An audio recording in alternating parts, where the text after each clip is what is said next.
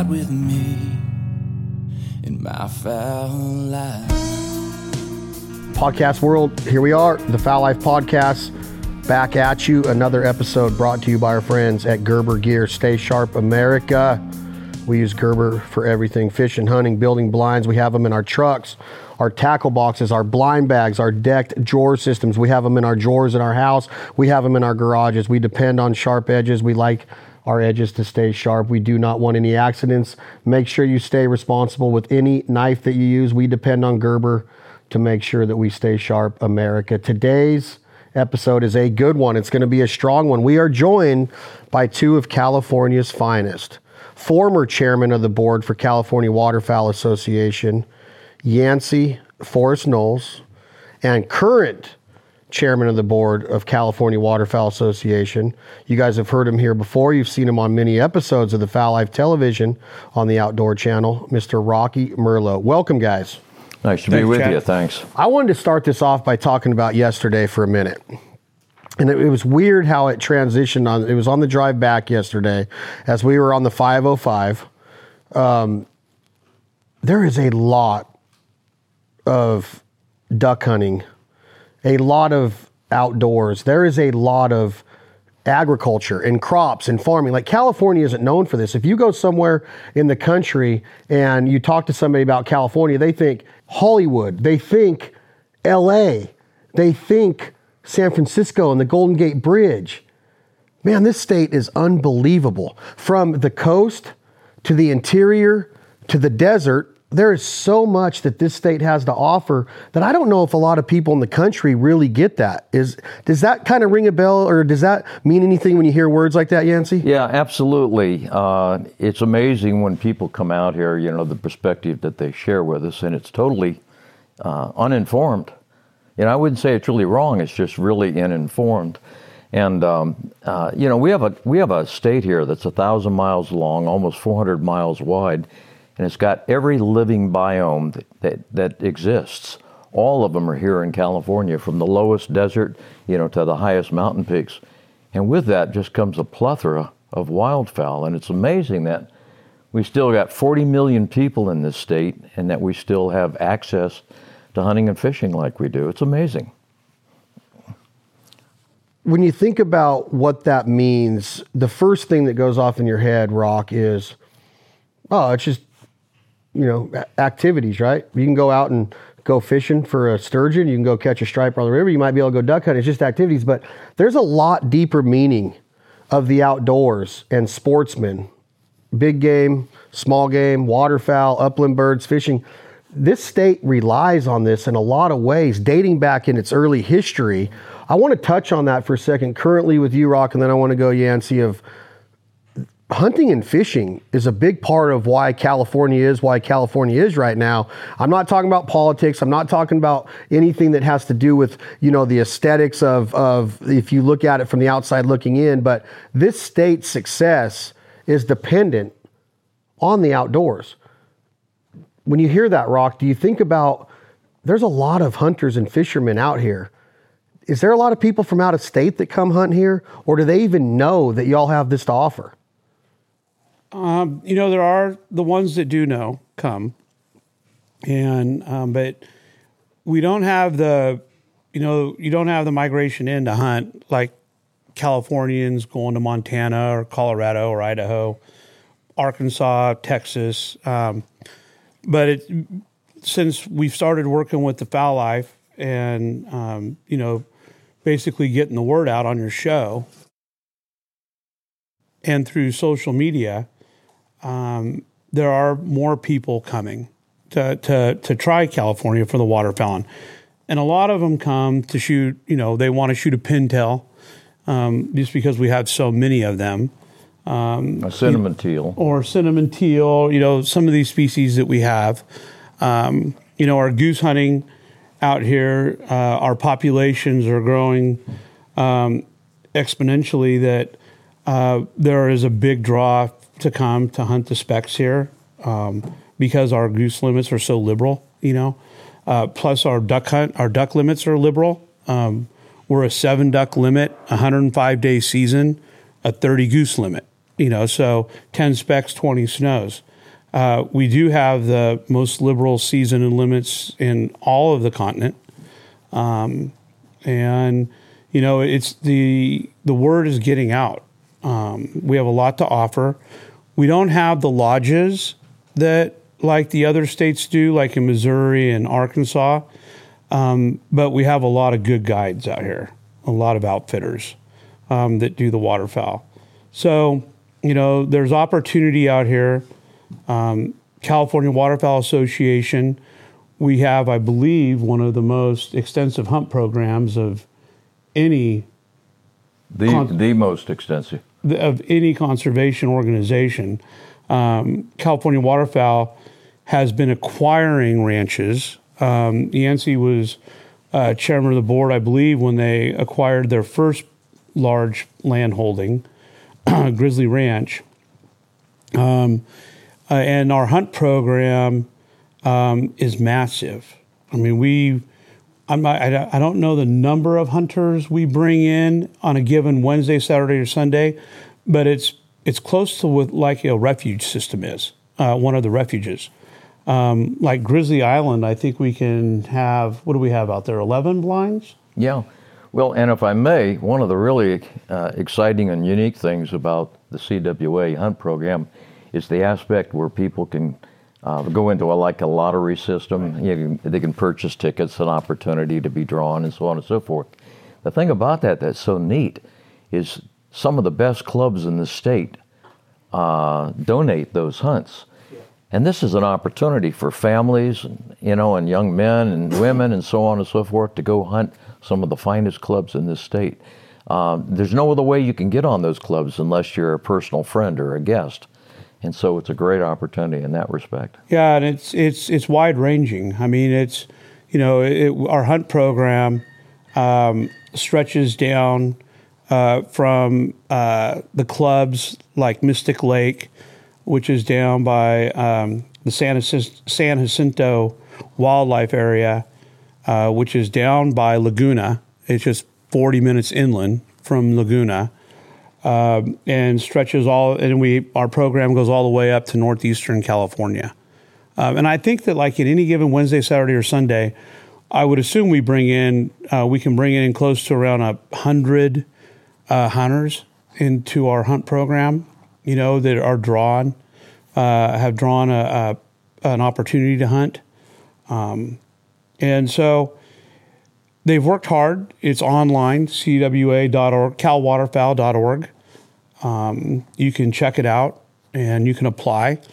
So folks from out of state are applying, and it only costs $5 to apply. And then if you draw, then you have to, and if you're not a member, you need to become a member.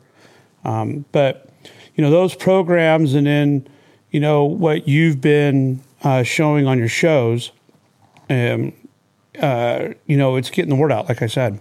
So, on top of the waterfowling, there's a lot of other outdoor recreation here as far as wildlife goes. You have the offshore fishing, you have the river fishing, you have the lake fishing, you have a lot of different species of fish. Then you have the big game that we talked about with mule deer, black-tailed deer, antelope, sheep, tule elk.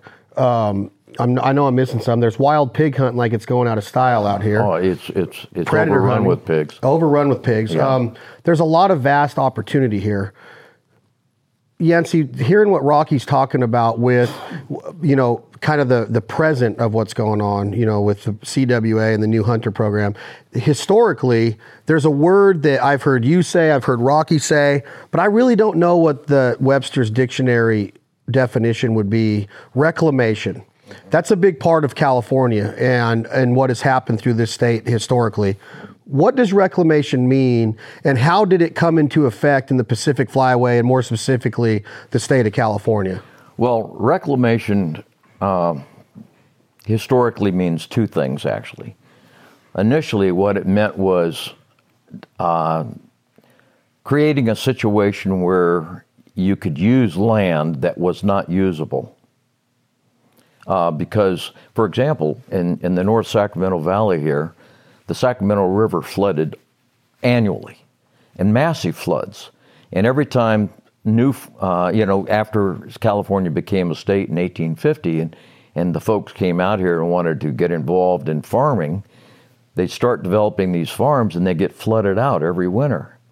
It was amazing, that on 10 miles on either side of the Sacramento River originally were these, what they called tulares, which was just this massive growth of tules. And, which gives you an idea of how much water was out there and how much, how large the flood was every year.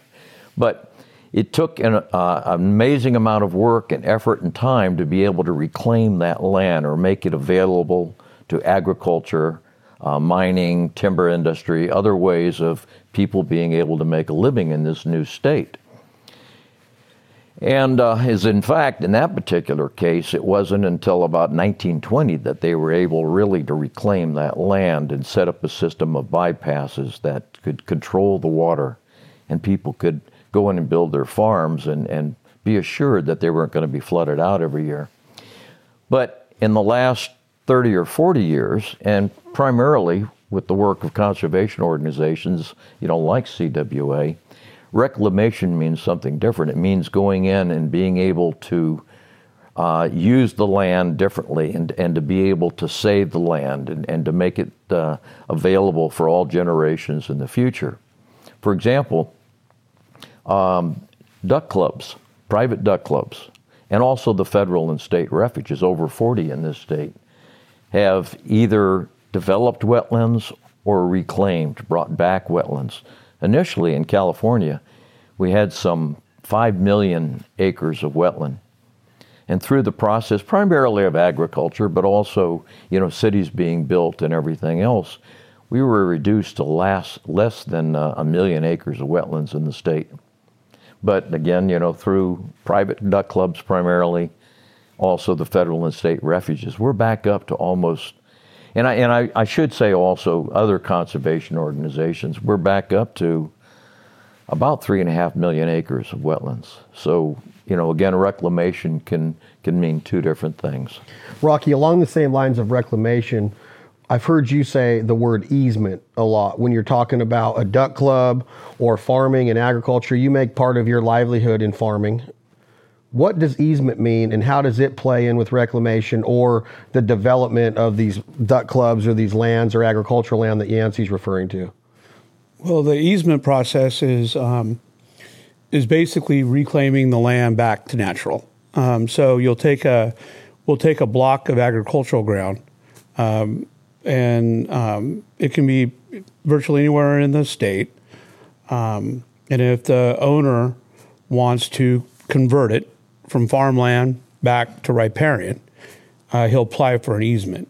Most of them are through WCB, the Wetlands Conservation Board.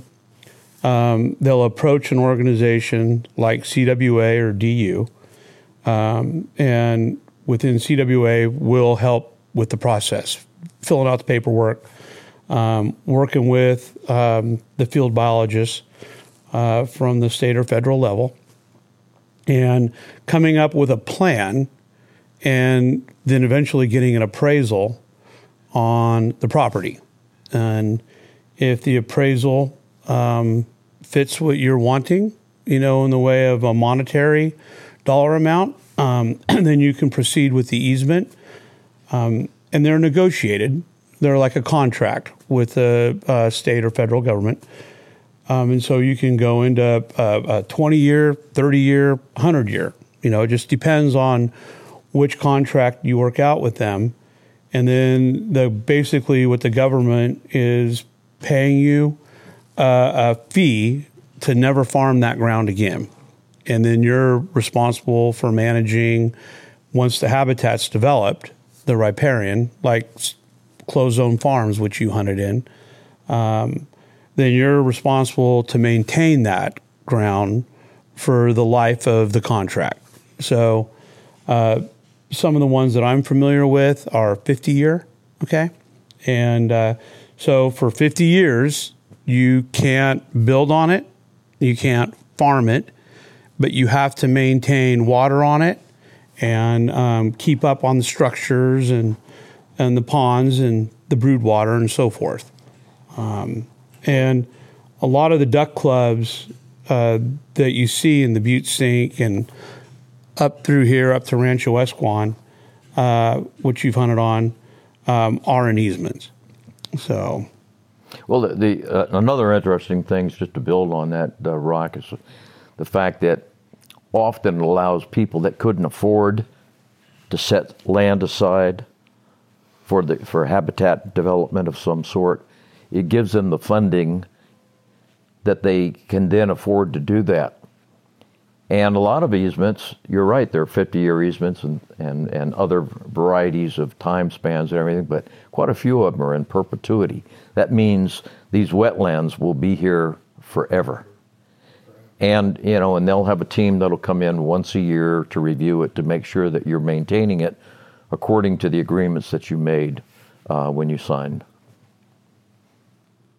In layman's terms, if there's a duck club that is part of an easement, that duck club is privately owned by a group of members.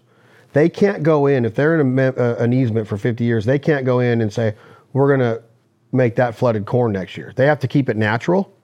And then there's other duck clubs in that same general vicinity that might not be on an easement that can say, I'm going to make this flooded corn. Well, let me, Chairman, they're in an easement, but again, like I was mentioning, the contracts are negotiated. So, for instance, I have a 100-acre piece of ground, want to put an easement on it. I can go in with the feds and I can say, I'm taking 10 acres out of the easement and I only want to put easement on 90 acres. So then I can do my corn plots, my food plots, whatever I would like on that 10 acres, but I can't do that on the 90. The 90 is protected. Yeah. Which means they get funding for 90 acres and not the 100. So those are decisions that have to be made, but Rocque's absolutely right. It's all negotiated, and once you sign, you cannot change it. You can't say all of a sudden one day, say, you know what, I've made some money somewhere else, I think I'll buy that back, and use that land differently. Can't do it. That's in most instances, either a number of years or perpetuity. Yancey, when you hear about Arkansas, Stuttgart, the duck capital of the world, you automatically think flooded timber. You go to Arkansas, it's a big-time rice production area, probably the second largest in the country, probably right behind California, top 3 or 4 or 5 in the world with China and Asia, California. Lots of ducks in that area. It's a funnel that comes down from the Mississippi Flyway to where it starts out real vast and wide at the top and kind of funnels down with this river system that kind of evacuates itself into the Grand Prairie. How would you describe the Butte Sink like I just described Arkansas? What is the description of the Butte Sink? Is it a funnel that leads to that area? Why did it become so popular for these historic duck clubs to be in that general area of what is called the Butte Sink? Well, the Butte Sink is especially unique in the western United States, beyond that central area like you mentioned, Arkansas. And the thing that makes the Butte Sink unique is the trees. You just don't find a mass of trees anywhere else in California on wetlands. You'll find some willows, a little bit of this, a little bit of that, but it's the trees. And the buttes themselves, the smallest mountain range in the world, are the Sutter Buttes, right next to the buttes. And they serve as a beacon for waterfowl. Those waterfowl have been coming for tens of thousands of years to that location because of those buttes. They find them. And it is an actual sink where the water funnels into, goes underneath the ground, comes up somewhere else at a different time. When the Butte Sink first started being hunted, it was hunted for subsistence and then for market hunting. And then as mostly men at the time gained some wealth and had more leisure time, they started building private duck clubs. And when they went in there, it was riparian in nature. It wasn't this big flooded area. It was small creeks and the Butte Creek itself going through there.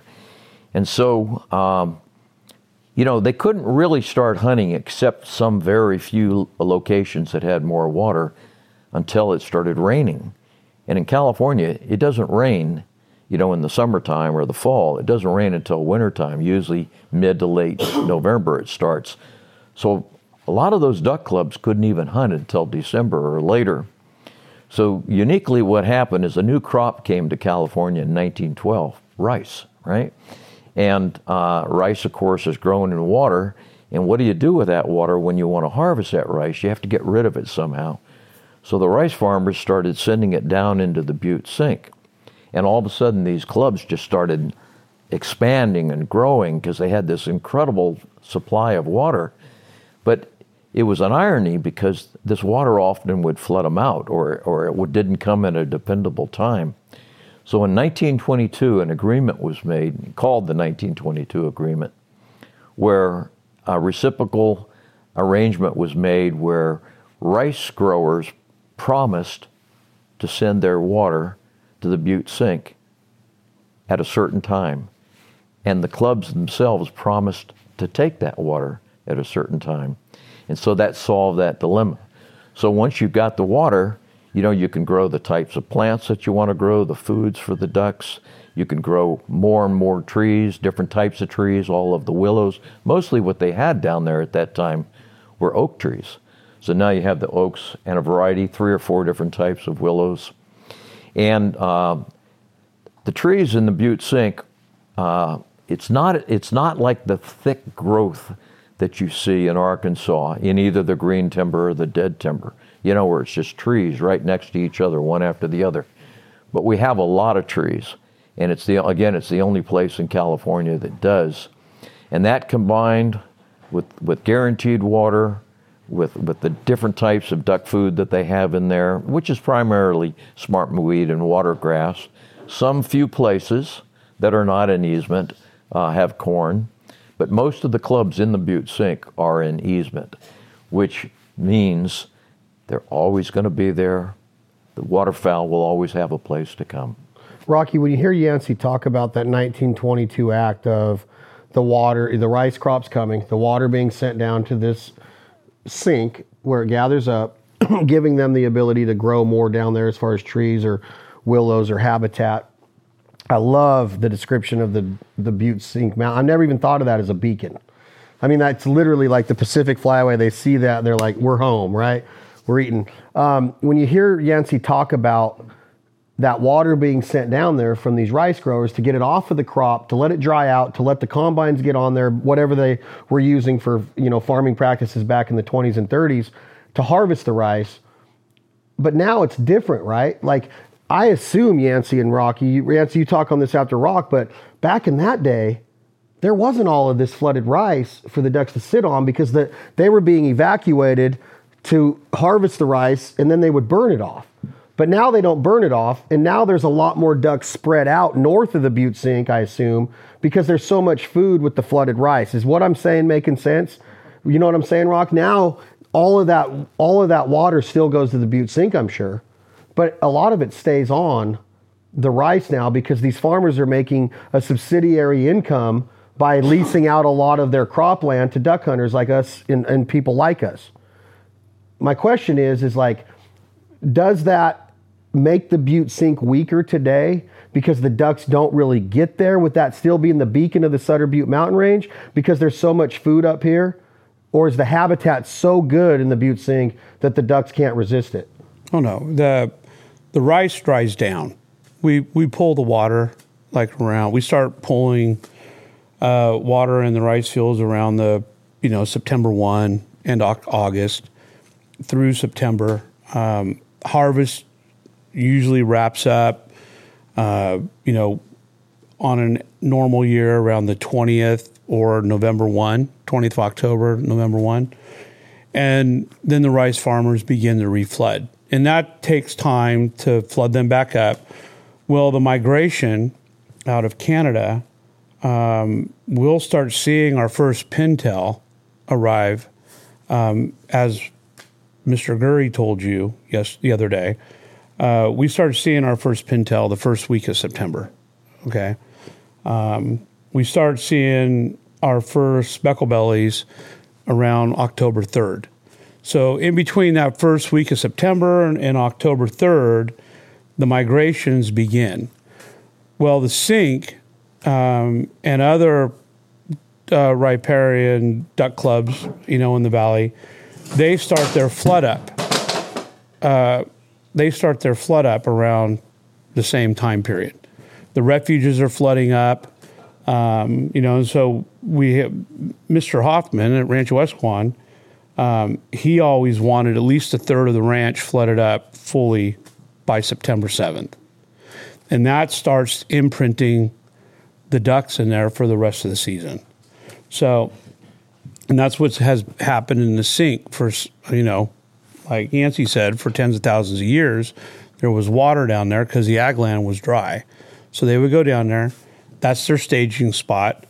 They find that as home up until duck season starts around the 23rd of October. But they're still there, and then you have the refuge systems in there and the closed zones and so forth. So the ducks start shifting a little bit inside the sink, to their resting areas and their loafing areas and their feeding areas. And then around the first 2 weeks of November, the rice fields start sheeting out with flooded water. And then the ducks will leave the riparian, go out and feed at night, and then come back in that month of November. It's not till December that when those ducks truly start spreading out, when the rains come, here when winter starts. That's when, like, as you see, the cloud covers hit. That's when they leave the riparian and the trees, and they start pegging out in the rice fields where there's areas where there's not pressure. They'll start resting out there. But as soon as the sun comes back and it warms up, they do go back to the sink. They want to be underneath those trees, in those tule ponds, and so forth. They're natural. One of the really unique and important values of having that rice there, and some of the changes that have happened. I think when we have adequate water, I think, Rocque, we're 450,000 acres of rice in this valley, approximately. Yeah, we're now down to about 500,000 planted acres of rice fully.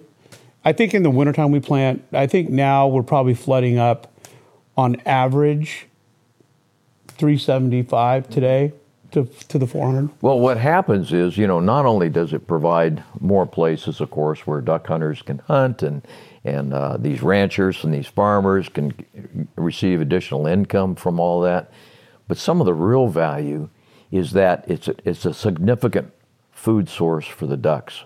Now, this is after harvest, and this is what we call waste grain, and what the harvesters don't pick up. Initially, it was pretty significant. And Rocque, what is it, about 1% now, maybe?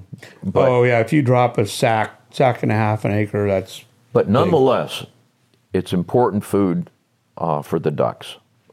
So now, through the research that's been done through California Waterfowl, we've been able to document that birds are going back to Canada, Alaska, and the Yukon with about 25% more body fat. They've got that food that they need. The other thing that's really neat about it is when you plant duck food, you want to be thinking about that food becoming available to those birds sequentially. You've got rice, you've got watergrass, you've got smartweed, you've got a variety of other things that are of lesser value, and now we have some corn in the area, and we have some milo, and so on and so forth. But the smart duck managers are those that will plan a sequence of food, and it works beautifully. And then, of course, in the late winter and the early spring, they transition to, they need, carbohydrates during the winter, but in that spring they need that protein, they need those insects, those invertebrates, and to help build up all the needs that we're going to have to migrate back to the north. What is the main reason why there's not as many mallards in California today as there were 10 years ago, 15 years ago? Rocque. It's not one reason. We would like to say it's one reason, but there was a storm hit all at once. Okay, and you had nut prices, almonds and walnuts went up. They became profitable. We expanded tree production on the west side of the valley along the foothills. We took a lot of wheat and ground that was normally grown, wheat and oats and so forth, field crops. That was really good nesting habitat for the mallard. That came out of those crops, grain crops, and went into trees. And at the same time, we were having the water wars. We should, just a broad swipe of the brush, up in the northeastern California, up around Klamath, Tule Lake. And a lot of that water was pulled out of that refuge system in those marshlands up there for the river, the Klamath River, to go down it for the fish. So at that same time, about the beginning of 2000, late 90s, that was all hitting, both of those parts. And we'll go into it, and Yancey's really knowledgeable on the Klamath. But when we lost our nesting habitat, then we were losing our brood and molting water up in northeastern. We were up about 500,000 breeding pairs, and in 20 years we're down to what? Half that. Yep. Yeah, we're like at 229 now. I think last year we're on a 10% decline right now every year because more ground is going into trees. Our birds that are hatching in the Sassoon Marsh and in the valley are going up to Klamath and Tule Lake to molt. And when they get up there, there's not enough water. And so as you saw with the botulism outbreaks, we're losing them up there and to botulism and predation. What do you think, Yancey? Well, Rocque's absolutely accurate on all of that. We've lost a lot of our nesting habitat in California. I understand a figure we're losing something in this valley, something like 5,000 acres a year to trees. And once trees are planted, it will never go back to habitat. If you have rice, it might go into some other row crop or whatever and come back to rice at some time. But once it goes into trees, it'll stay in trees forever. And you bring up the other important point, which is northeastern California, the Klamath Basin, and that's I tell you, I think that's the most important thing to discuss about what's happening in the entire Pacific Flyway, but specifically California, is that's our, where we are and where we're most interested, of course. But the Klamath Basin, interestingly, it was the first waterfowl refuge in the nation. The Klamath area up there, you have six. There's a federal system there with 6 refuges in it, but Lower Klamath Marsh itself was the first waterfowl refuge, and it was declared in 1908 by President Roosevelt. And when this happened, there was no thought that there would never be, that there'd ever be a water problem up there, because there was some 300,000 acres of wetlands at the time. So the water was not adjudicated. And over time, through a variety of things, but primarily what's known as the Klamath Project, which was the process for getting water to the new growing agricultural community up there. It took more and more land out of wetlands and into farming production, and used the water in a different way. And the need was there because we had so many more people coming to that area. They needed to be able to make a living. They had a background in agriculture. They had an interest in raising their families there.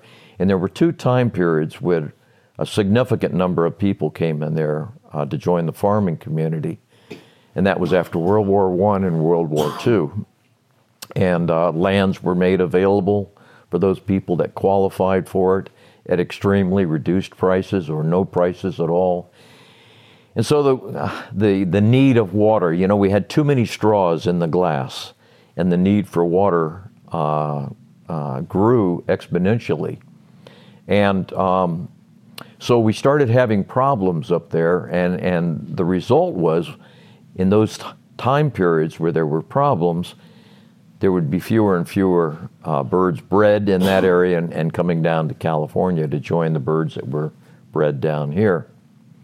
More recently, in the year 2000, we had a horrible situation that happened in the main water source for the Klamath Basin, which is the Klamath River. And we lost some 70,000 salmon, silver salmon, in the Klamath River. The salmon are essential to the native tribes in that area. It's their main food source. It's part of their culture. And so also at the northern end of that river system, in what's known as Upper Klamath Lake, there were 2 suckers that were endangered up there as well, the short-nosed sucker and the Klamath river sucker. And those fish also are important to the tribes. It's a main food source for them. It's used ceremonially. And what happened was the federal government came in when this water reduction happened, and the Endangered Species Act was put into place. So the first priority for water is creatures under the Endangered Species Act in the Klamath Basin. The second priority goes to agriculture. There's virtually no priority for the refuges up there. At different times in this summer, 2020, we found ourselves in a horrible drought. And what came about after that, or as a result of that, was a horrible botulism implementation that came in. It was just horrible. We lost 60,000 birds this year. We're in drought again. We think that it's probably even going to be worse next year. You used the analogy when you were talking about in Arkansas like this, in that central point. Well, in the Pacific Flyway, I'd use the same analogy. Thinking about an hourglass. You have the whole flyway above. You come down to the narrow part where the sand sifts through slowly. That's the Klamath Basin, and then it opens back up again down below in California. It is, without question, the most important spot in the entire Pacific Flyway. In fact, I'd say it's the most critical wetlands issue in all of North America right now.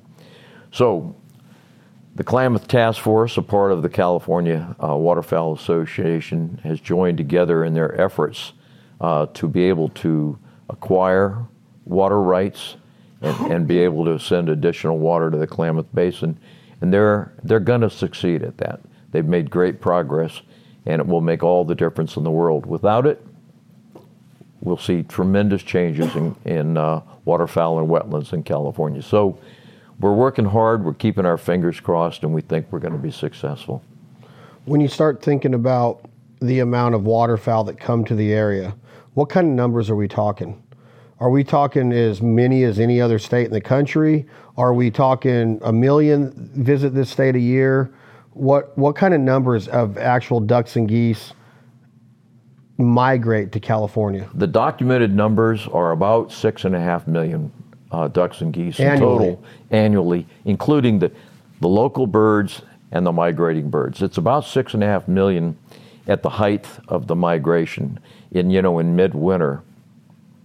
Interestingly, the figures that come out of that Klamath Basin, now these are estimated. They did not have the way of gathering data in 1900 that they do today.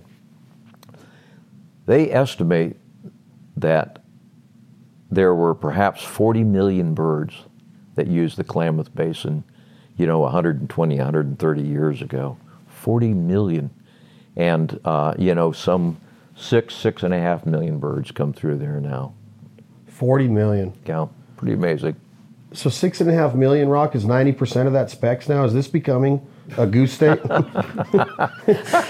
It sure feels, well, let's just say speckled bellies and pintail, is mainly what we see, and as well as working on the Klamath, which the task force, like Yancey said, is making some amazing, we're gaining ground there.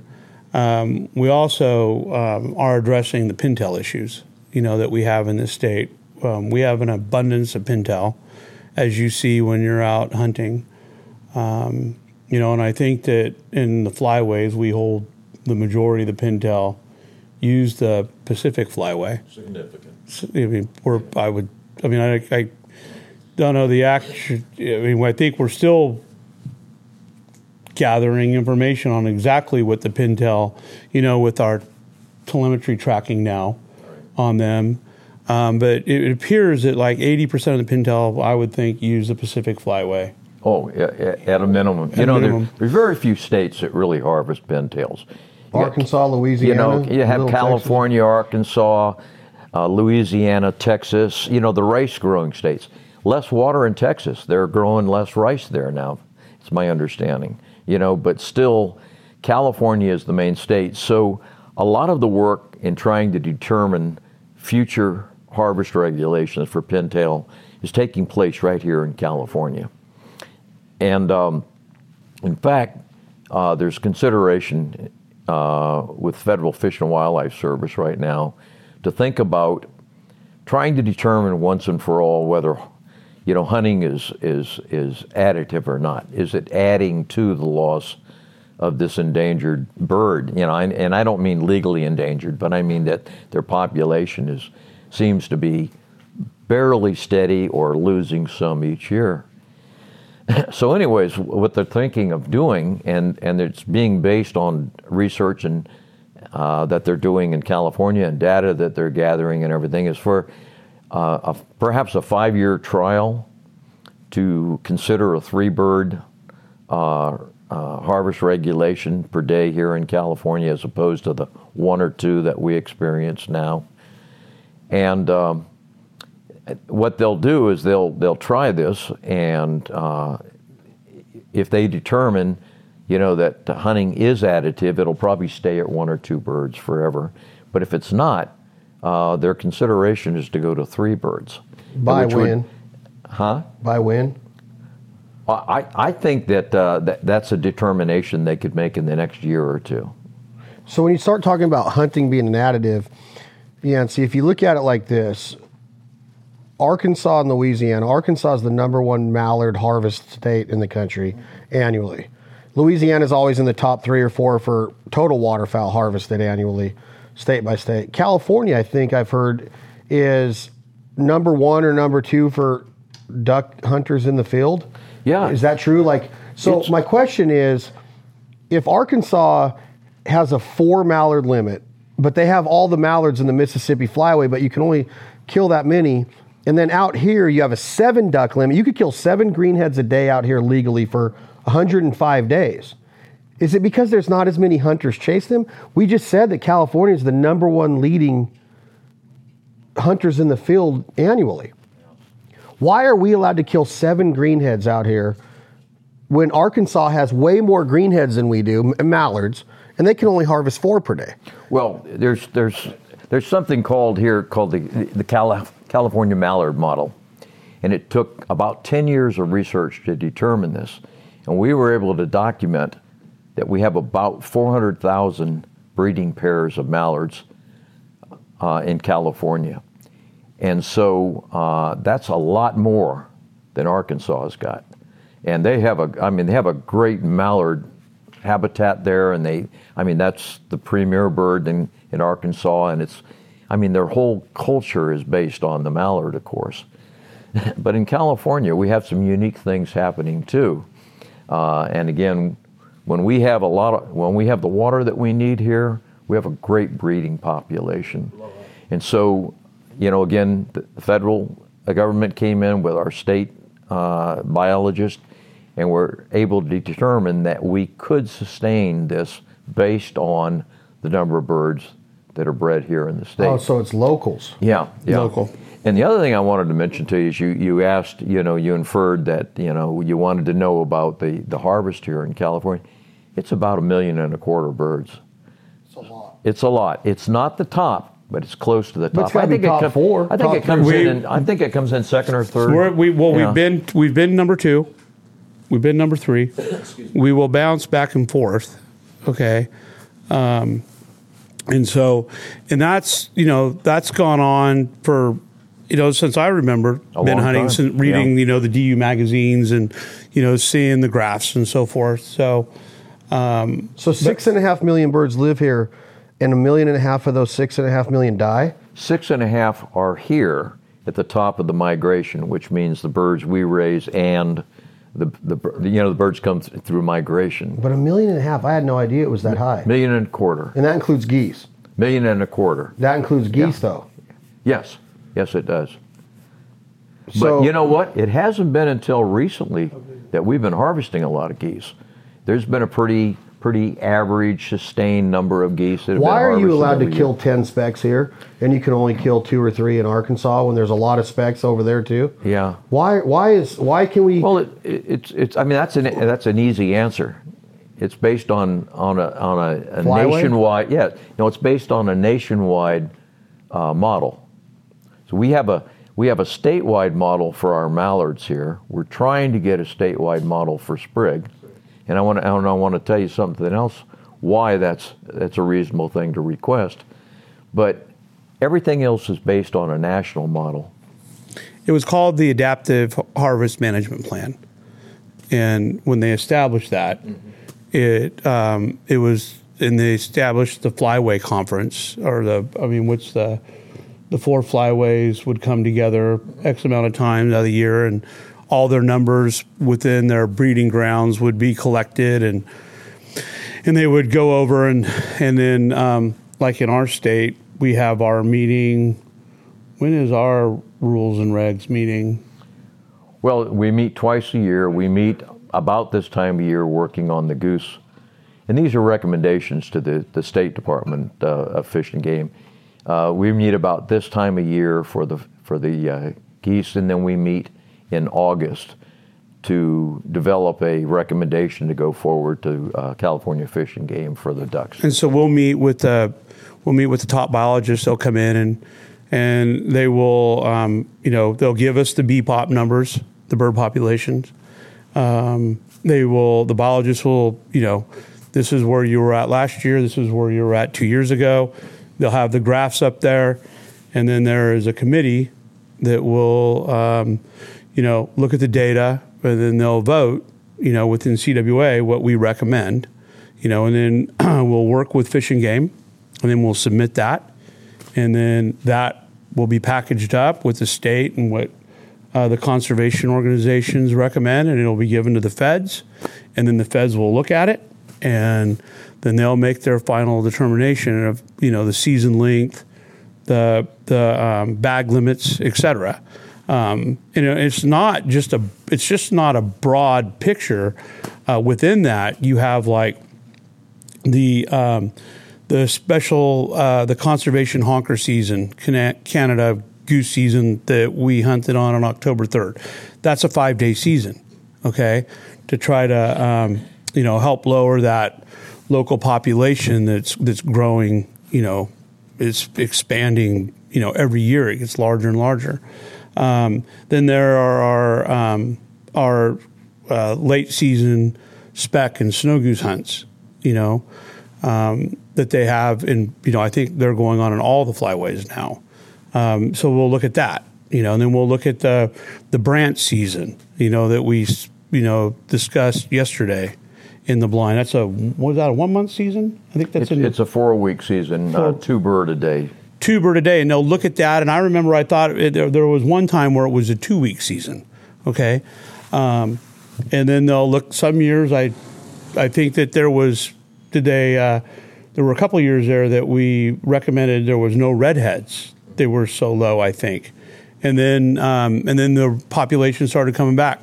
But wait a minute. So you just said is specs federally, man? That's set federally, just like sprig are.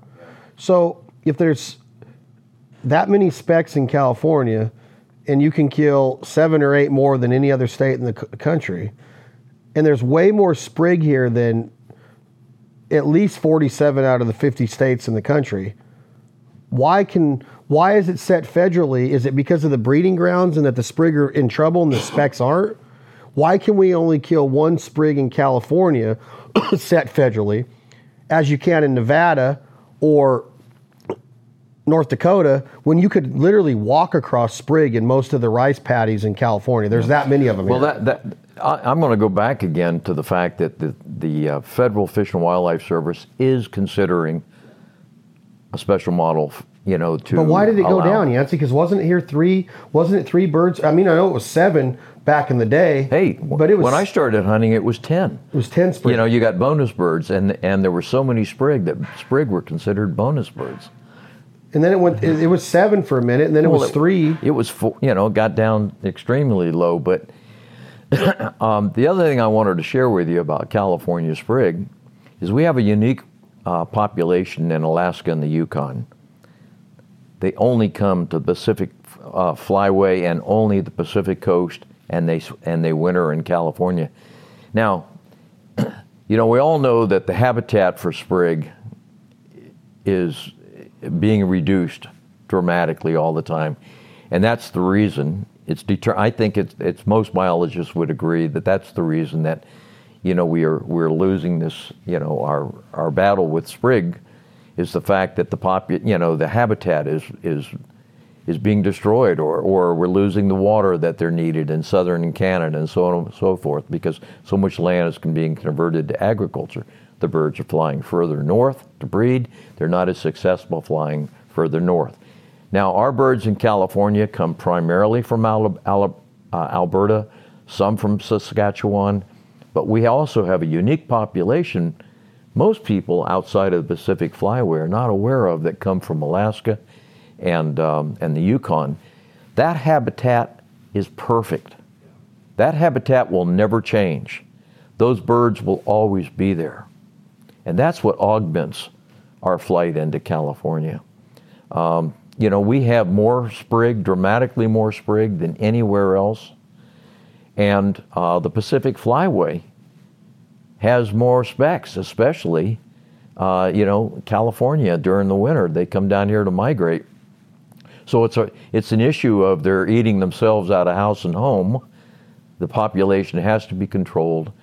And frequently, population of waterfowl is controlled by providing additional opportunities for harvest, whether it's during the season, 10 birds that we have here in not all of California, but most of California, or late seasons. We have a 5-day late spec season in California also. I love when you say additional opportunities, because when I think about California, and I've hunted in a lot of places in this country, there's a lot of cool things that could happen. You could see the Northern Lights in Canada, which isn't in this country, but in this, in this continent, it's North America, and the Northern Lights are really rad. You could be in northern, you could be offshore in the eastern, the Chesapeake Bay, and you might see the lights of Baltimore. You might see a really cool bridge. There's a lot of cool things that you see hunting ducks and geese and wildlife in this country. You could be up in the Puget Sound and, see Seattle, or there's a lot of cool things, Yancey and Rocque. But when you're in California, there is a ton of this going on, from the Salton Sea to the coast. You could come into the Sacramento River and you could chase ducks on the river. You could be in the grasslands of Los Banos and see a lot of cool things on the 99 corridor from Stockton down to Fresno and further south than that.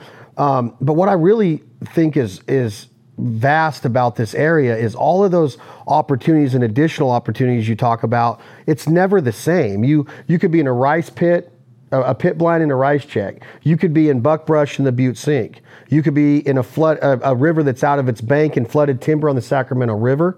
You could be in the grasslands, like I said, in Los Banos. There's so many different things. And then yesterday finds us looking literally at San Francisco, the city that is I don't know if it's against hunting, but it's not really known for hunting, that whole area of California. And there's tons of hunting going on around the Golden Gate Bridge and the Bay Bridge and the different inlets and the I guess you would call them bays. There's a lot of different bays around San Francisco Bay. But yesterday, we are shooting canvasbacks, which is maybe the most sought after duck. I don't know if it is. The king of ducks. The king of ducks, right, Yeah, Yancey? yeah, I love yeah. mallards, but I think that in the pintail is very sought after. You know, people come to California for that, but the can is the duck. And yesterday we were having a field day with them. Like when that wind came up, before we get into the actual specifics of the hunt, we are in San Francisco. We're literally in the Bay Area that's known for Fisherman's Wharf, offshore fishing, clam chowder, the San Francisco 49ers, the Giants, great Italian restaurants. There's so, you know, the Golden Gate Bridge, there's so much that San Francisco's known about, but hunting is not one of them, in my opinion, that you don't hear about. You know, interestingly, you bring it up, you know, in that respect.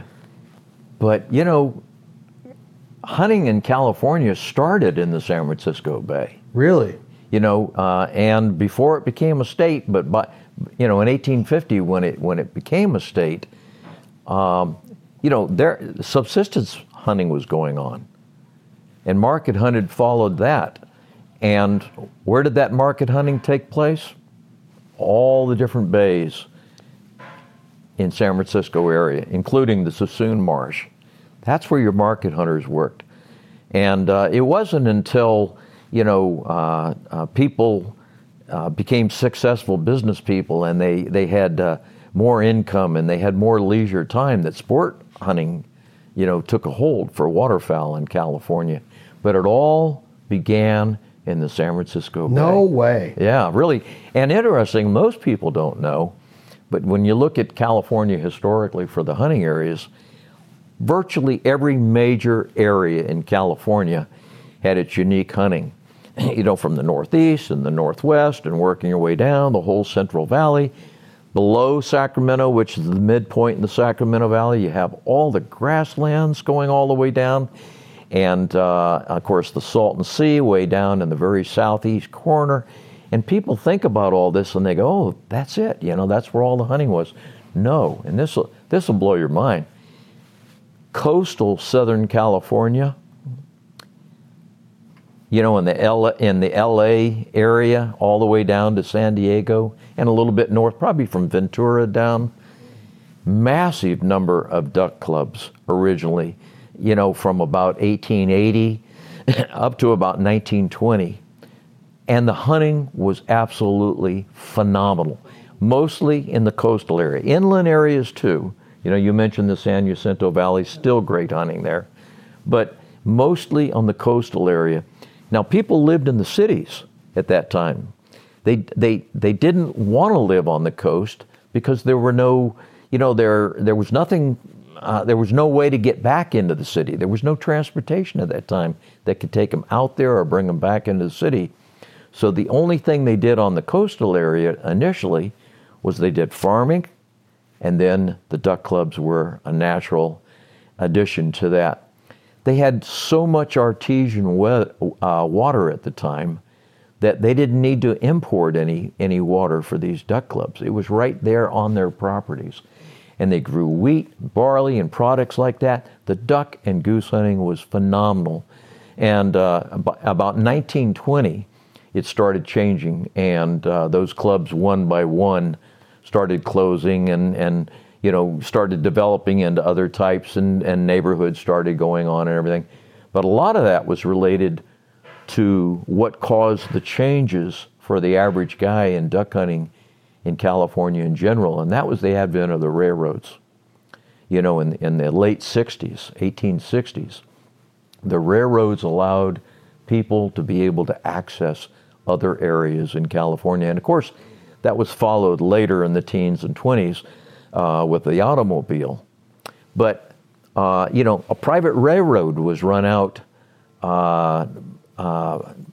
you know, to this coastal area in Southern California from downtown LA. That's how some of the wealthy gentlemen that hunted out there got out there. A private railroad was run by the Spreckles family into the Moss Landing area one time to access their club just for the Spreckles family and their guest. So, these aspects of transportation were huge in accessing hunting for the average guy in California. But the main thing I was trying to share with you is how prolific the hunting was in Southern California. You think of Southern California, you think of Los Angeles, you think of Hollywood, places like that. But the whole coastal area had phenomenal hunting, including San Diego, all the way down to the border. They had great hunting on the coast, great brant hunting. You talk about brant, but inland they had a series of reservoirs, and it was all great hunting. And this, hey, let me tell you one more example. The University of California is in an area called Irvine. They had duck hunting there on campus. There were clubs on campus until 1979. And an incident happened where students didn't want the duck hunting to happen there, and they came out with sheets and were waving them and so on and so forth. And the clubs that were there realized it was time. They were going to have to go ahead and sell that land to the university and move on and do some other, do their hunting elsewhere. But the diversity of hunting areas and types of hunting that took place in California was fabulous, And the interesting thing is here we've got this state again with these 40 million people, and every section still has hunting. Some areas a lot more accessible, a lot more available, a lot more prolific in the number of birds and the ability for hunters to access it and everything. The most prolific, of course, is still the Sacramento Valley and the grasslands, and probably the Sassoon Marsh and a bit of the Delta. But, it was just diverse, it was prolific, and it was part of the culture of California. The environmental, the social, the economic value of duck hunting was amazing. And you can't talk about California without talking about the importance of waterfowl hunting. Over time, there have been, I think the documented number is something like 2,600 clubs over time in California. At this time, we have approximately 1,000 active clubs in California. In 2021, 1,000 active clubs in a state of 40 million people. It's absolutely amazing. It's staggering to think that the hunting is still as good as it is in California. Rocky, when you hear Yancey talk like that, the diversification of the hunting here, and you are born and raised here, multi-generations of this part of California. Yesterday, I think you said you had never hunted where we hunted yesterday. We had a guy on our team yesterday, Ty said, Ty's been, he's hunted Arkansas, he's hunted Oklahoma, he's hunted Texas, he's hunted all of it. He goes, that's my favorite I've ever seen. Okay, he's just filming, and he's like, that's the coolest I've ever seen.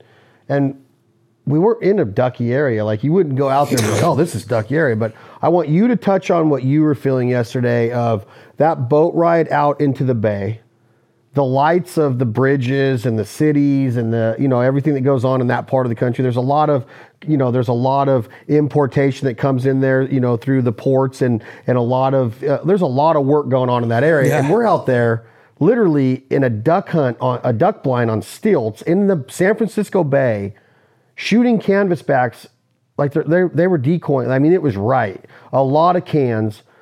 And then I want you to talk, Yancey, a little bit about where we were in like CWA's participation in projects that have ensured that, that duck hunting is still available in that area, because it has dwindled. I imagine it has with the growth of that area. But what were you thinking, Rocque, when that was going on? Well, it was like being out there.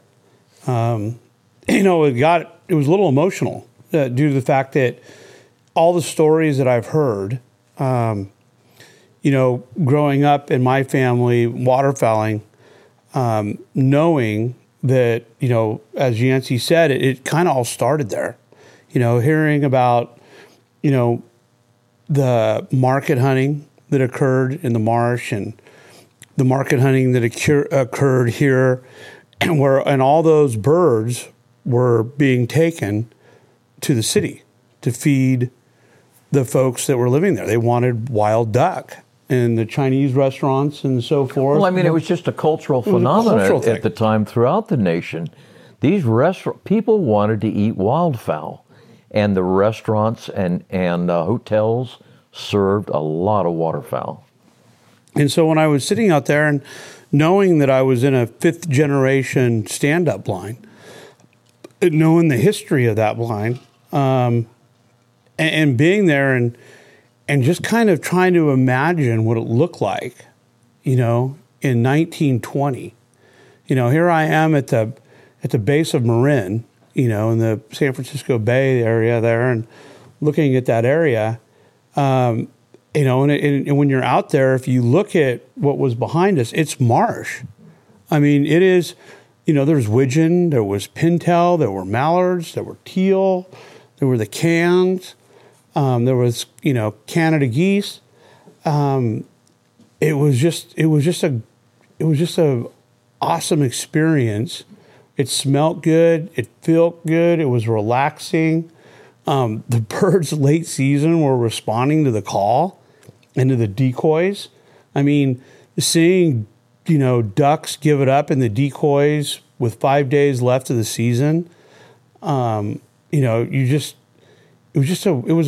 an awesome experience. We were with good people. As we both experienced, I have never met Matt. You've never met Matt.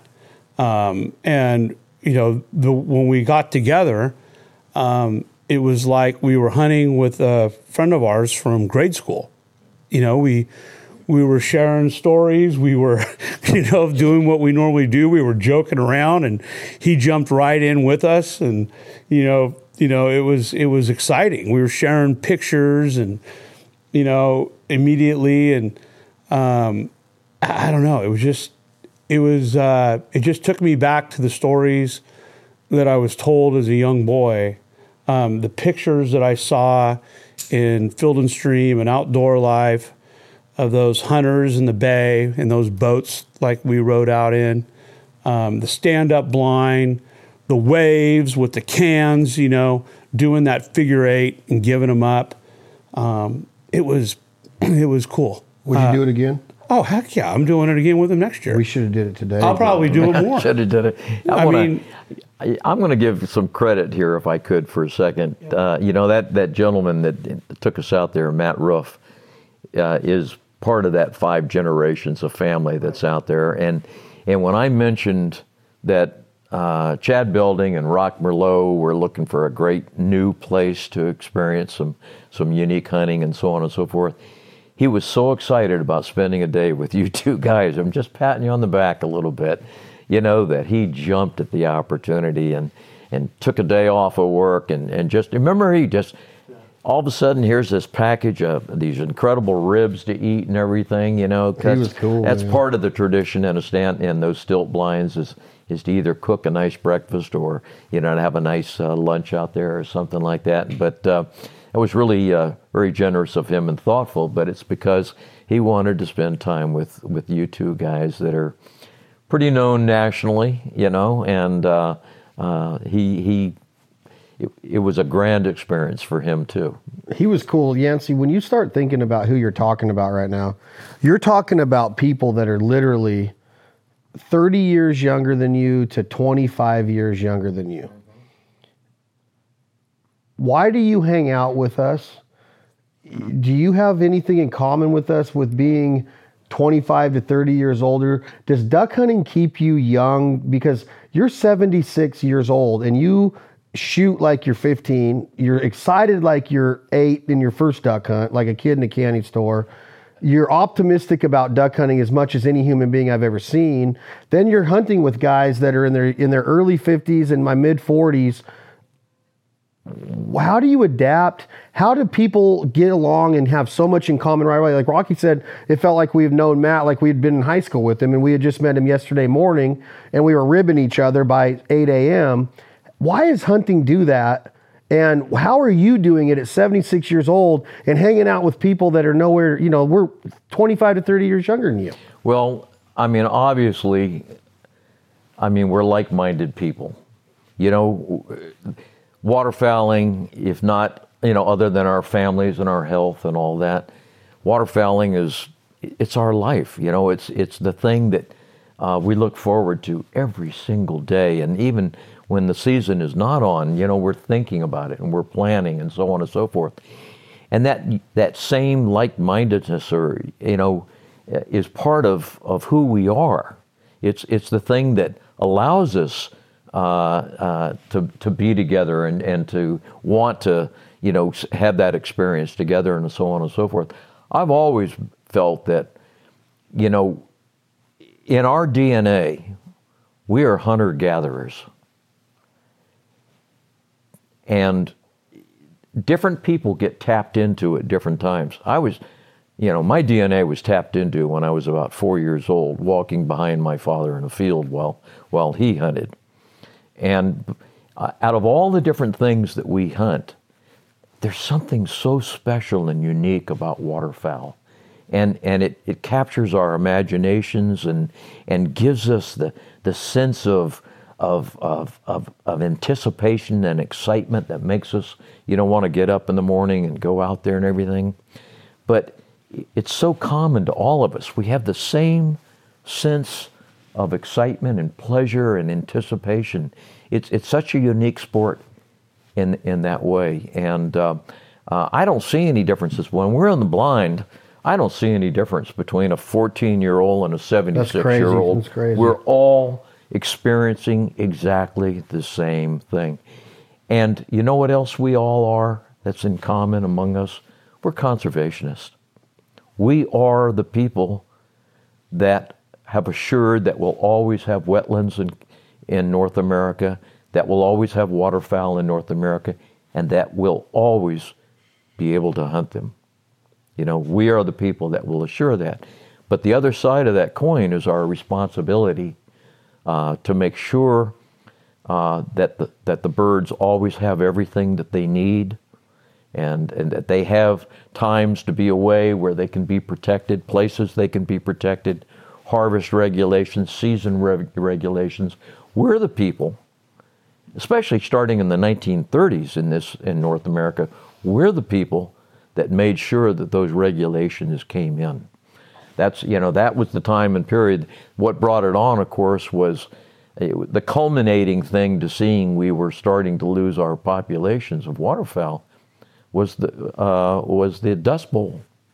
And out of that came a lot of the regulations that were very modern at the time, but we grew up with them, and we don't see them as being unique in any way or anything. They were important, and those waterfowlers themselves, duck hunters themselves, are the ones that went to the state and federal governments and insisted on us finding ways protect waterfowl and to ensure that they'd always be with us.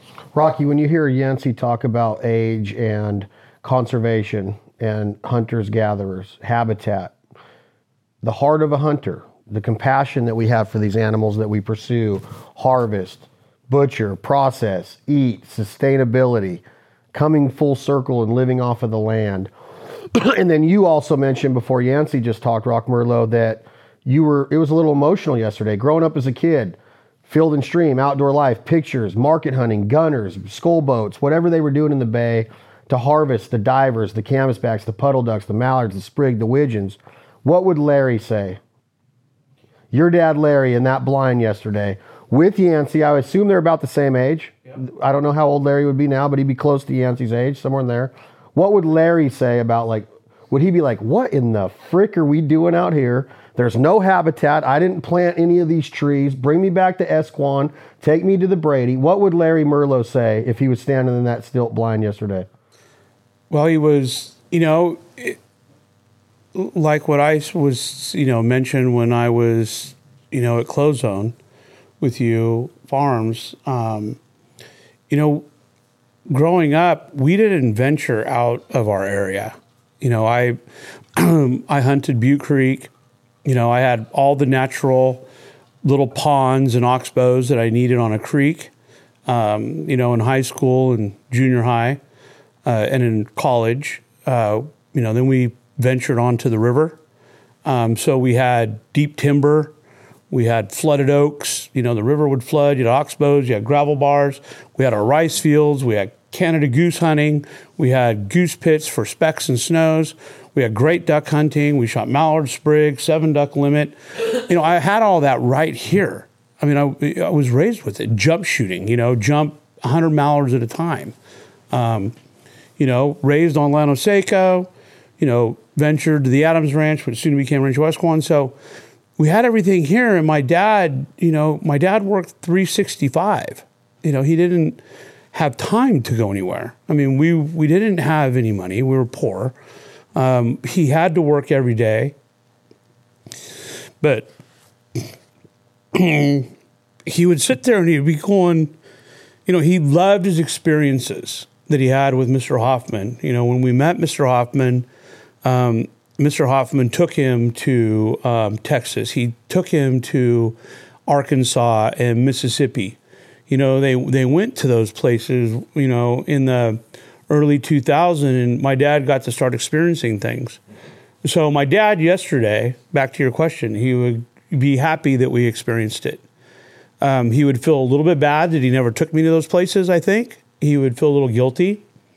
But he knows now that, his grandsons are going to experience, all of these things. And it's because we can leave what we have here now and go appreciate what somebody else has, like what Matt has. At 53 now, I want to know what Matt's story is. I like to hear his relationship with his father, because that brings me back to me and my dad, as Yancey just made reference to him and his father at 4. Well, I was 5.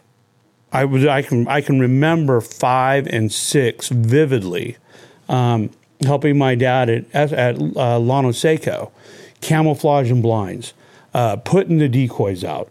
I remember the stand-up blind with the chicken wire wrapping, put in the contour fields. I remember the field right behind the clubhouse at Llano Seco. I remember setting that blind up and sitting there on a bucket while my dad weaved the watergrass through it. Okay? I mean, these are stand-up blinds, that today we would look at it and we'd go, what's that guy doing?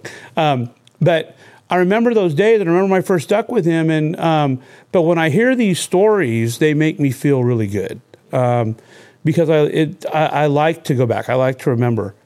Matt made a reference yesterday. Who was it that made the reference about had a dream about his dad? God dang it! I forgot who I was having that conversation with. Blank that out. But when you go meet these people, and we go to places like what we did when we went and did our Argentina hunt. I remember when my dad went on his first trip down into the Gulf of Mexico with Mr. Hoffman on the Crystal, and he caught Dorado and tuna and all that. I mean, that was a big experience for him, because we never did things like that, And so now I go with my friends, the Kuipers, and I go on their boat down into Mexico. Common denominator, waterfowling. And you know what? That's the greatest thing about it, is it's the common denominator that brings all this together. Like Yancey was touching on. Yep. It's a cool deal. Well, if I may, Rocky brought up another really important point that I want to emphasize. What is the commonality that happens in the blind? Memories are made.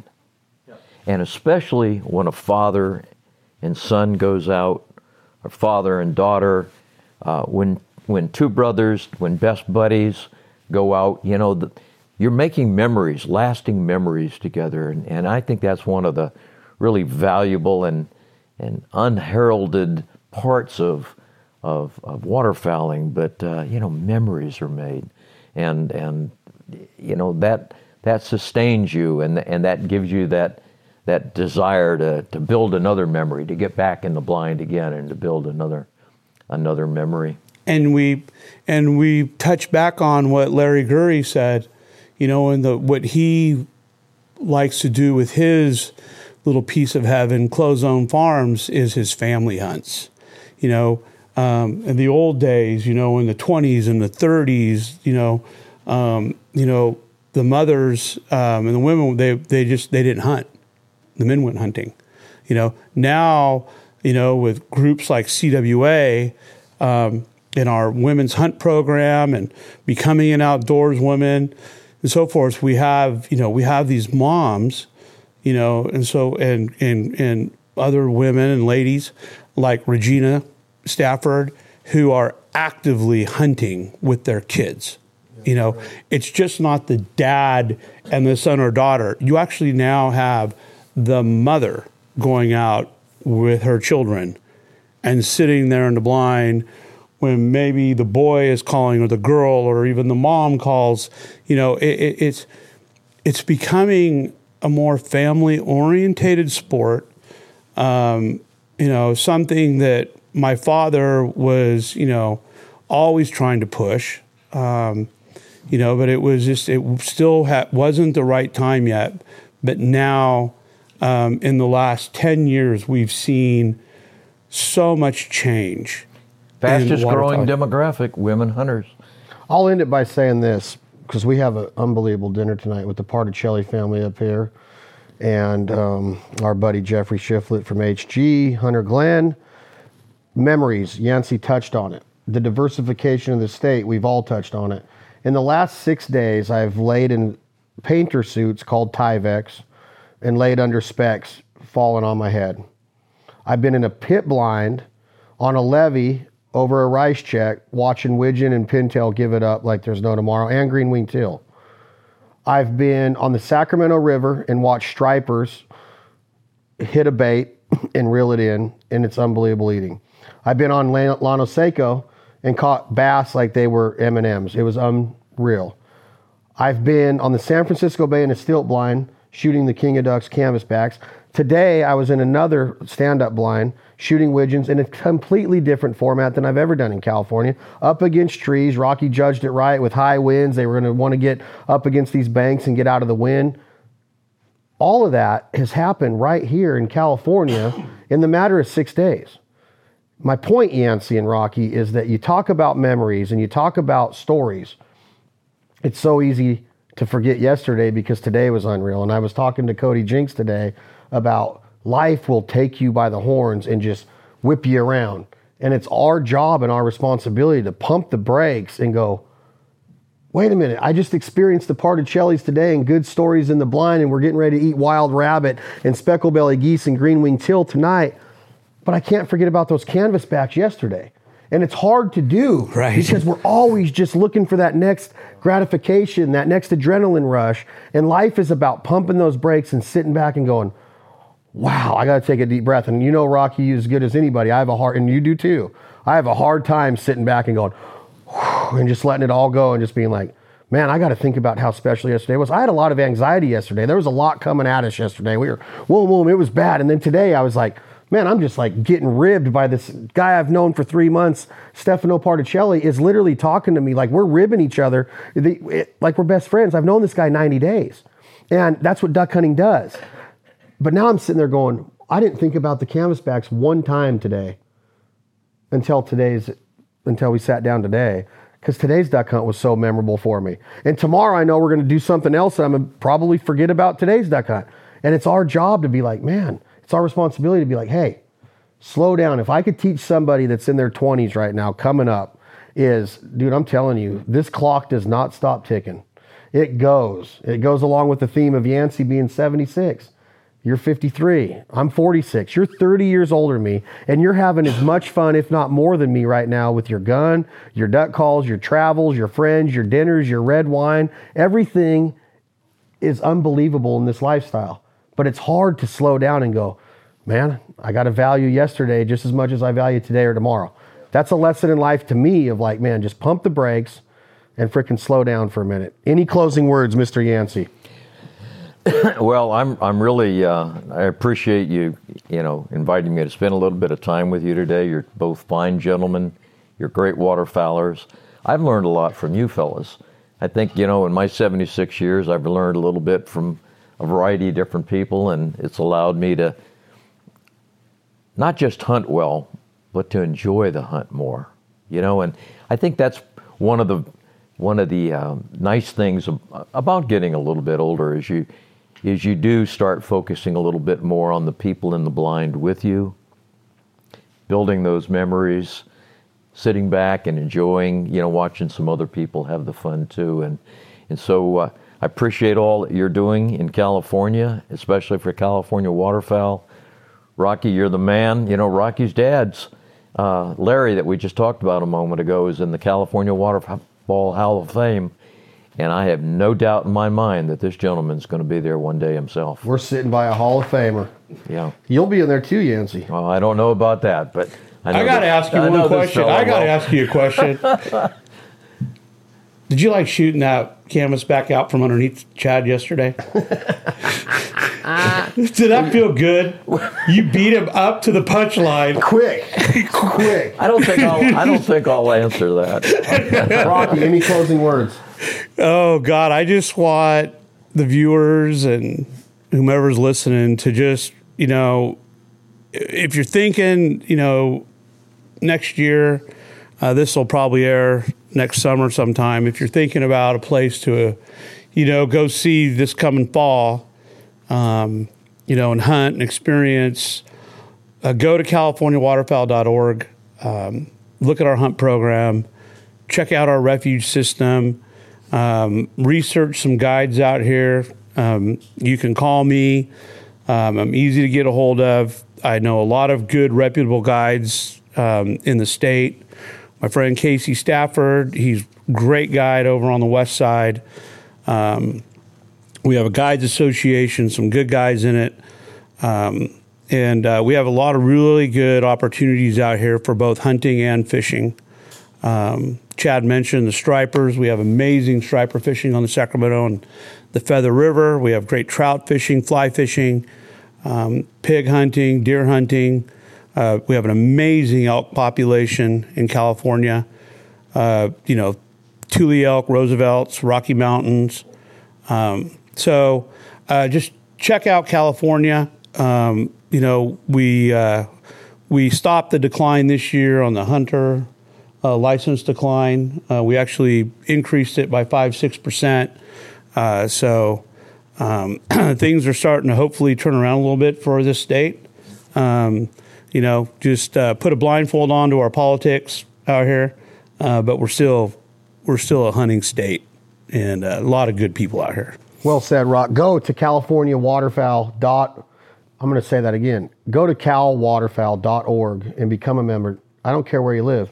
New York, Florida, Arkansas, Mississippi, North Dakota, South Dakota, Kansas, Nebraska, Oklahoma, Texas, Idaho, Montana, Washington, Oregon. I've had so many unbelievable duck hunts everywhere I just named. Wyoming, Colorado, the Front Range. If you live in those states, anywhere in this country, get a $35 membership and become a member of California Waterfowl, because it starts out here and it spreads eastward. And I'm talking the ammo out here right now. It's under attack. Guns under attack.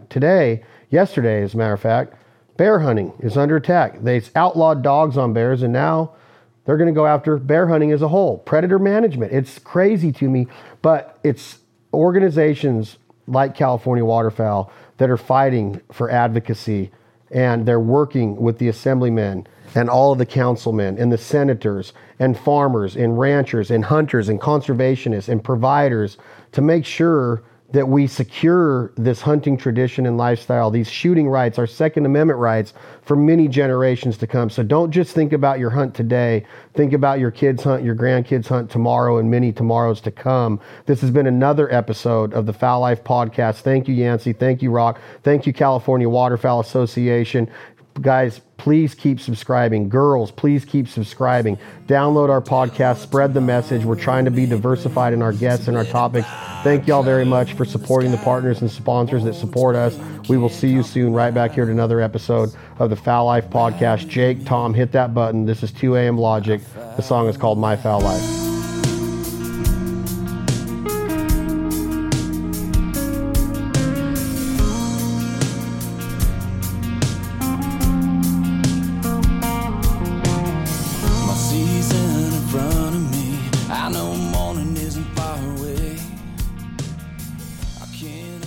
Smile.